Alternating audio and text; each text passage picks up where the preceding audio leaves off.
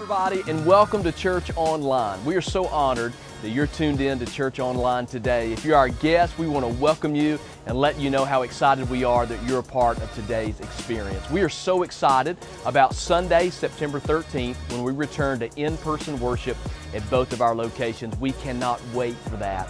Throughout today's experience, if everyone would, just take a moment, fill out that digital Connect card. We would love to know that you're a part of today's experience. We've got a great word prepared for you, so here's Pastor Brandon Dawes.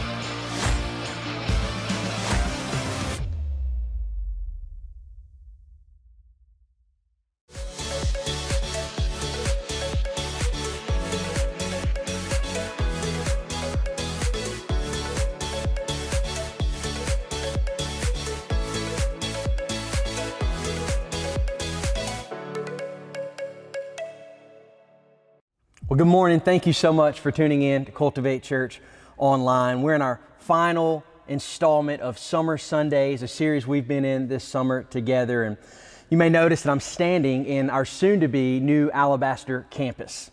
It's kind of old and dilapidated. You can tell it's kind of been through the ringer. It's been through a lot of years of use. And a lot of times I've noticed in my experience in renovation projects, it's hard for many people to walk into an empty space and have vision for what it could be, what it would look like if you were able to accomplish something new in that space. I remember when we moved into our current Alabaster space, we found this space. It was literally the only space available in Alabaster when we were looking for a new space, and it was depressing. It was difficult to walk into this small space with 8-foot drop ceilings and had been sitting for a number of years not in use. And I remember walking our team through that building, and it was a lot of, what are we going to do with this? And Lord, how could you possibly use this space for anything good? But we just began to cast vision, and we began to get a new idea of what could be. We began to draw things on paper and begin to put things in process, and we began to develop what God used over the last number of years to grow His church. And what I'm saying is God can use anything.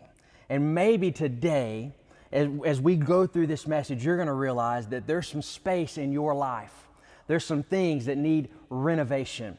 And maybe you just don't have vision for it.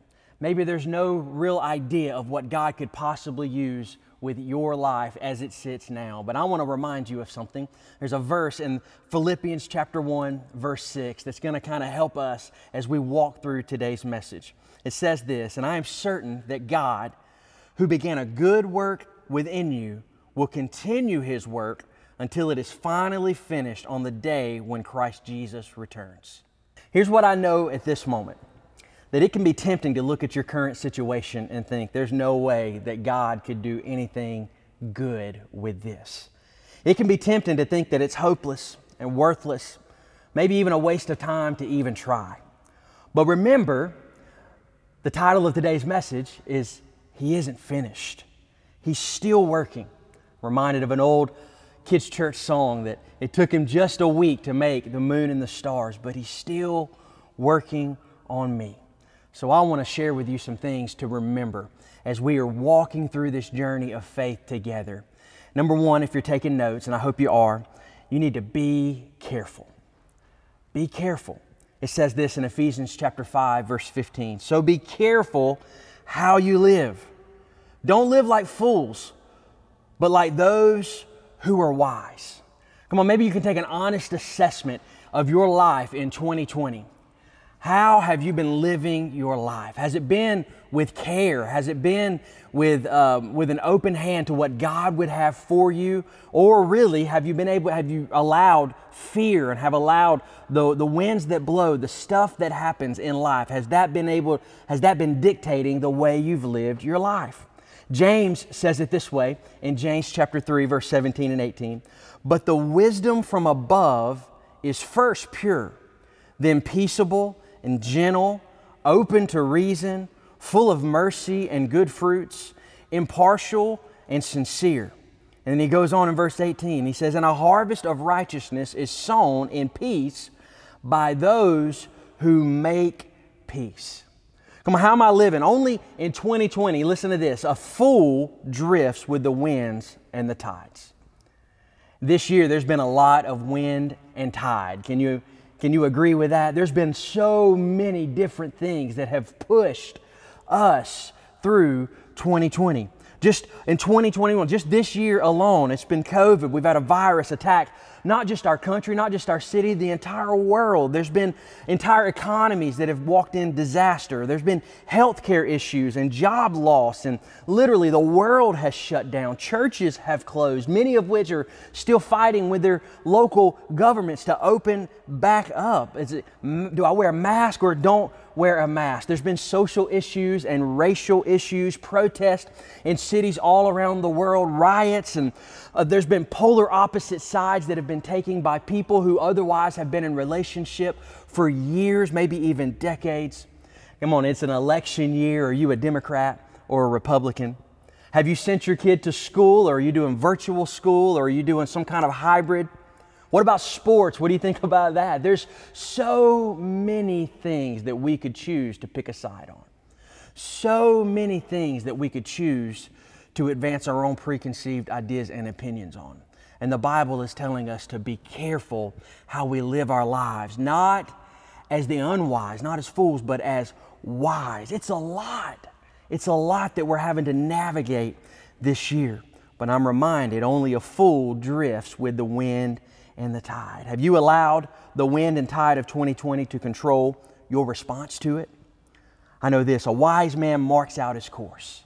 He sets his sails. He guides the rudder until he reaches a destination. I get it. No one could have seen the stuff that's come at us this year. But if we lay the foundation, write out the plan, and stay the course, I'm trusting the Lord enough that He'll get us through it. We've put countless hours in planning and laying out the plans for this facility and what it's going to eventually look like and function through. If we never went with the plan and we were changing it and changing our minds every minute, every moment, we'd never actually be able to move forward. I read this quote this week as I was preparing for this message. It says, when a pilot does not know what port he's heading for, no wind is the right wind. Maybe today you can begin to, with care, chart out the course of what God's purpose is for your life. You're going to be careful to live as those who are wise. My daughter, I took her on a trip a few weeks ago, and she purchased a new compass. She had never had one before, and she began to learn how to use that compass. And she learned that it always points north, and no matter where she turned, there was a dial that was always going to point north. So it was going to help her discover which way to go. And no matter if she fell, if she tripped, if she got turned up, she can always turn that compass back if she's lost anywhere, and in knowing that it's at least always going to point back north. I realize that that's the same truth for us. What's your true north? What's wisdom for you? If I'm being careful, if I'm going to, with care, chart out the way that I'm going to live my life, the values in which I'm going to make decisions on in my own life, where's your true north? So be careful to live as those who are wise. Why? Because number two, life is short. There's just not a lot of time. It goes on in Ephesians 5, making the best use of the time.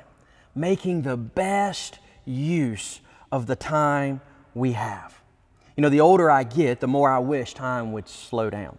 I remember when I was younger, not being able to wait until I could finally cut the grass by myself, or couldn't wait till I could finally drive a car on my own, advance to the next grade, get the degree, start the job, buy the house, begin the family. It's never ending. It's always something to move forward to. And it seems as if we can't seem to get there fast enough unless it steps somewhere along the way, things began to speed up. And it's coming a little too fast. Psalm says it this way in Psalm 39, verses 4 and 5. Lord, remind me of how brief my time on earth will be. Remind me that my days are numbered and how fleeting my life is. You've made my life no longer than the width of my hand. My entire lifetime is just a moment to you. At best, each of us is but a breath. The Bible says in James that life is but a vapor. It's here today, it's gone tomorrow.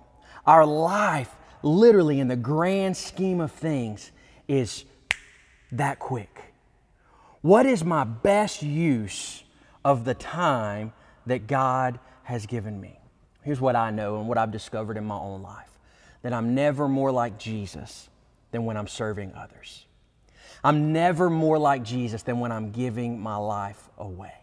And I see no better use of the brief amount of time that I've got here on this earth than to give my life away for the cause of Christ, serving others in this world. It's why that we have so many teams that serve in so many capacities at Cultivate Church. It's not a come and see. We are the church. We exist for the world. You're never more like Jesus than when you're serving others. Maybe you're on a team, or maybe you've been a part of a team. Maybe you're here tuning in today and you've never been a part of something bigger than yourself. I'd encourage you can log on right now or at some point today to cultivatechurch.tv, and you can look under our connection tab and you can find a root, it's labeled Roots, and that's our next steps, and you can go through all of that and you can learn and discover what your purpose is and what your spiritual giftings are, and you can discover what your personality profile looks like. How has God wired you? And can I tell you this, that no matter how you're wired in such a way that whatever that is, it can be used for the cause of others.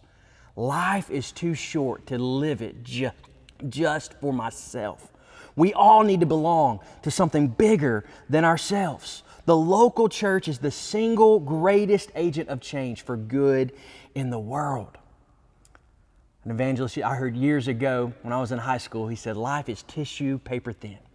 You never know when it's going to dissolve. You never know how quick it's going to go. It's here today, it's gone tomorrow. Can I ask you this question? Are you surrendering to God's best for your life here and now?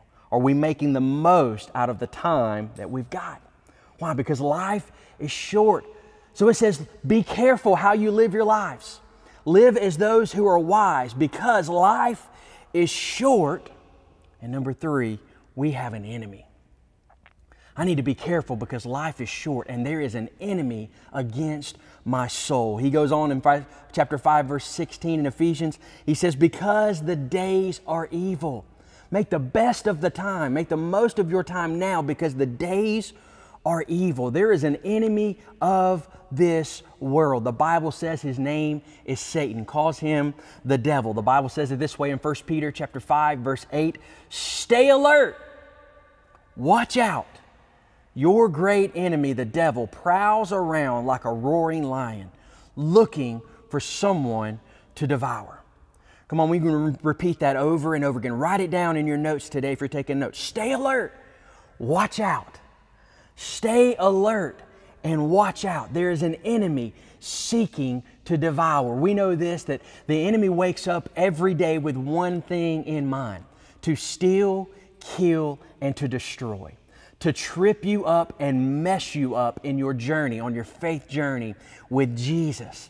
And you need to know that there's an enemy against you. For some reason, many in our culture are simply oblivious to this truth. I remember when I first began playing football, I didn't really play when I was a child. I began playing when I was in high school, and my first experience, I was playing on the defensive line, and I remember them hiking the football and me sprinting past the offensive lineman and me thinking, all right, I've made it. I got it past him. I'm about to make a tackle. What I didn't know is they were deceiving me, and this was a play called a trap play, and there was a pulling guard coming my way, and he knocked the daylights out of me. I never saw it coming. I was oblivious to what was going on around me. And many of us in our life today around the world tuning in, We're oblivious that there is an enemy setting a trap, trying to devour my life, my soul. Many of the obstacles that you're trying to overcome in your life today is a result of an enemy attacking your life, your marriage, your finances, your relationships. As it relates to renovation, I don't know if you've renovated many things, but I've renovated quite a few things in my life, and there's not been many times that I didn't get in the middle of renovating something, knocking out a wall or looking at pipes or digging something up, that I didn't uncover what at the moment seemed to be a detrimental problem in the renovation. It was something hiding that was going to end up costing more than we had originally planned for it to cost. You see, humanity, all of us, we start our lives kind of in a naive setting. You never hear a kid remotely talk about all of the obstacles they're going to have to face when they grow up, do you? No, you ask a kid what they want to do when they grow up. They're going to be a hero. They're going to change the world. They're going to be a police officer or a fireman or an astronaut or a doctor or a pastor or a teacher. They're doing something that's going to make a difference in the world, and they never really seem to think about all the obstacles that's going to be in their way on the way to accomplishing those goals. And unfortunately, many of us, as we grow up, because of the obstacles that we didn't see coming, because of an enemy that we don't even recognize is there, many of those dreams and those hopes that maybe God has placed inside of us at a young age, many of those things begin to disappear, and we begin to settle for less than because we never saw the enemy coming. No one begins a marriage thinking it'll end in disaster in 10 years. No one begins a job thinking it's going to end in absolute frustration and turmoil on the backside of it. We all have high hopes. Why don't we see the things coming? Because we all tend to overlook the fact that there's an enemy against us.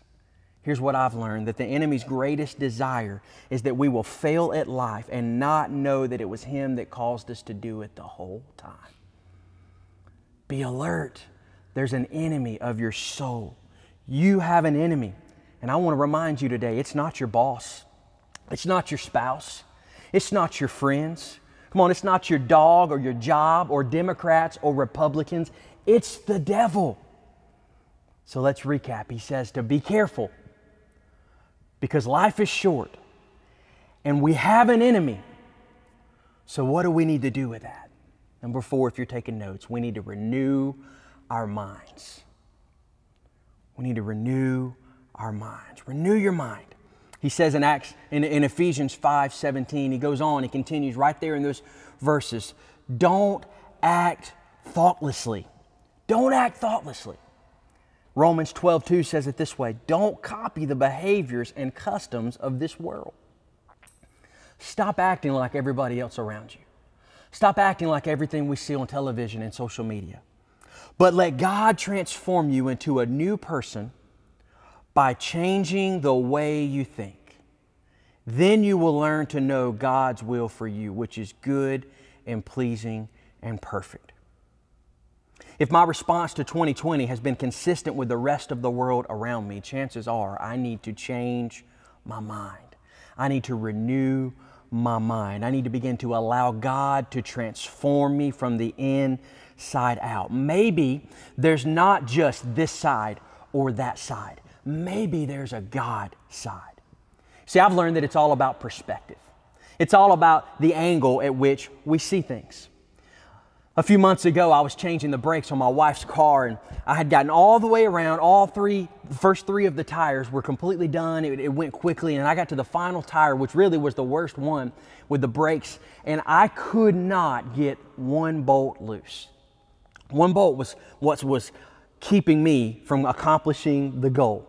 And I tried every tool that I had. I was so frustrated, so angry, and I just put the tire back on, and I told my wife, I said, well, I've done 3 of them. It should hold up pretty good. We're just going to have to live with it. I don't know how to fix it.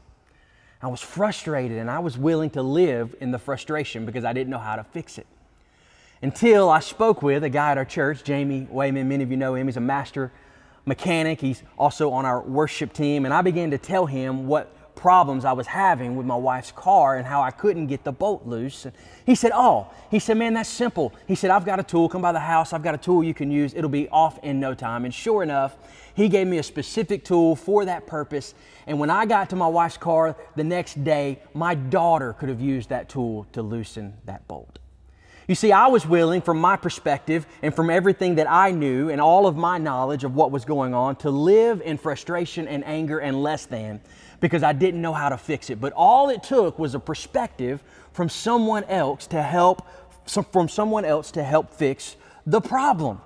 Many of us are frustrated with the condition of our life right now because we're laser focused on our own perspective. And we cannot seem to fathom that someone else's perspective could be helpful, that someone else's opinion could be helpful. A different perspective could be your way out. You see, perspective is all about location. I've learned that the closer I move to God, the more perspective can change. And the more my perspective changes, the closer I get to God, the more my mind begins to change. You see, every day I'm choosing to allow the Spirit of God to transform me by intentionally changing and challenging the way that I think. It's okay to have someone in your life who thinks different than you do, who looks different than you do. God forbid that they may vote differently than you do. If everyone in your sphere of influence thinks like you and talks like you and acts like you, something is wrong. Begin to allow the power and the Holy Spirit of God to change your mind. Stop acting like culture. Stop copying the behaviors of the world around us, because, listen, we have to be careful to live as those who are wise. Why? Because life is short and we have an enemy. So we need to begin to change and renew our minds. And then the final thing I'll give you today is we need to begin to pursue purpose. We need to begin to pursue purpose. He goes on to say, the final thing in Ephesians chapter 5, verse 17, but understand what the Lord wants you to do. I want you to know today that no matter where you are in your life right now, whatever circumstance you're walking through, and ever how difficult it may have been, God has something for you to do. He has a purpose and a plan for your life. He says it this way in Romans 8, verses 28. He says, and we know that God causes everything to work together for the good of those who love God and are called according to His purpose for them. You know, I wonder if walls could talk in dilapidated spaces like this. If they could begin to share stories of years of use, there would probably be lots of stories of disappointment and frustration and hurt and failure. Because nobody starts a business like this, nobody builds a facility like this and hopes that it would one day look like this. But along the way, along the line, somewhere, hurt began to happen. Disappointment began to creep in. Decisions were made, things were done, and we found itself like this. You see, I know that I've learned that even in the midst of hurt and failure and pain, there's still purpose in it. God has never wasted a hurt. You see, no matter what you've gone through, no matter the disappointment, if your walls could talk and you could begin to share the stuff that you've walked through, the things that you're walking through right now, even in your life today, I can still tell you that God never wastes a hurt. And I'm convinced and I know that He can still cause all things. There's no other translation for that word. It all means all, for every circumstance and every situation. He can cause all things to work together for the good of those that love Him and are called according to His purpose. You have a God-given purpose. It's for your good and for His glory. God specializes in making broken things new and raising dead things back to life. Maybe you're tuning in today and you would say, yeah, but Brandon, you just don't understand exactly what I'm walking through today. You don't understand how bad my marriage has actually gotten. You don't understand just how bad of an economic situation that I'm in. You don't seem to realize that 2020 has devastated any good thing that I thought could ever come out of my life. Can I tell you today that it wasn't 2020?